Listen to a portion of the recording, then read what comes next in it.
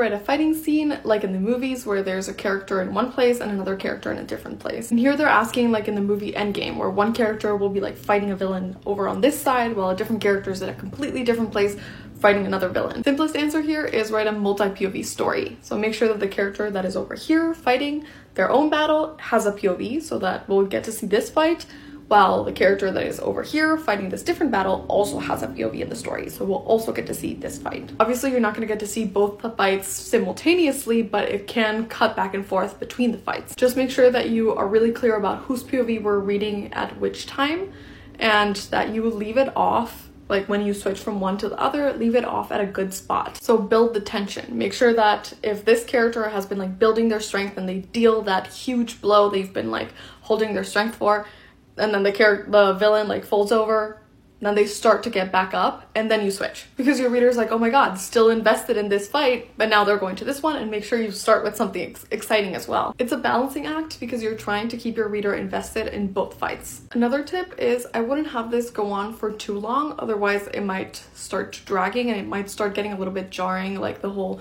jumping back and forth. A good way to avoid this would be to have kind of longer segments. So maybe a full chapter is narrating like the beginning, middle, and end of this fight, and then the next chapter is narrating the beginning, middle, and end of this fight, as opposed to going back and forth in the same chapter.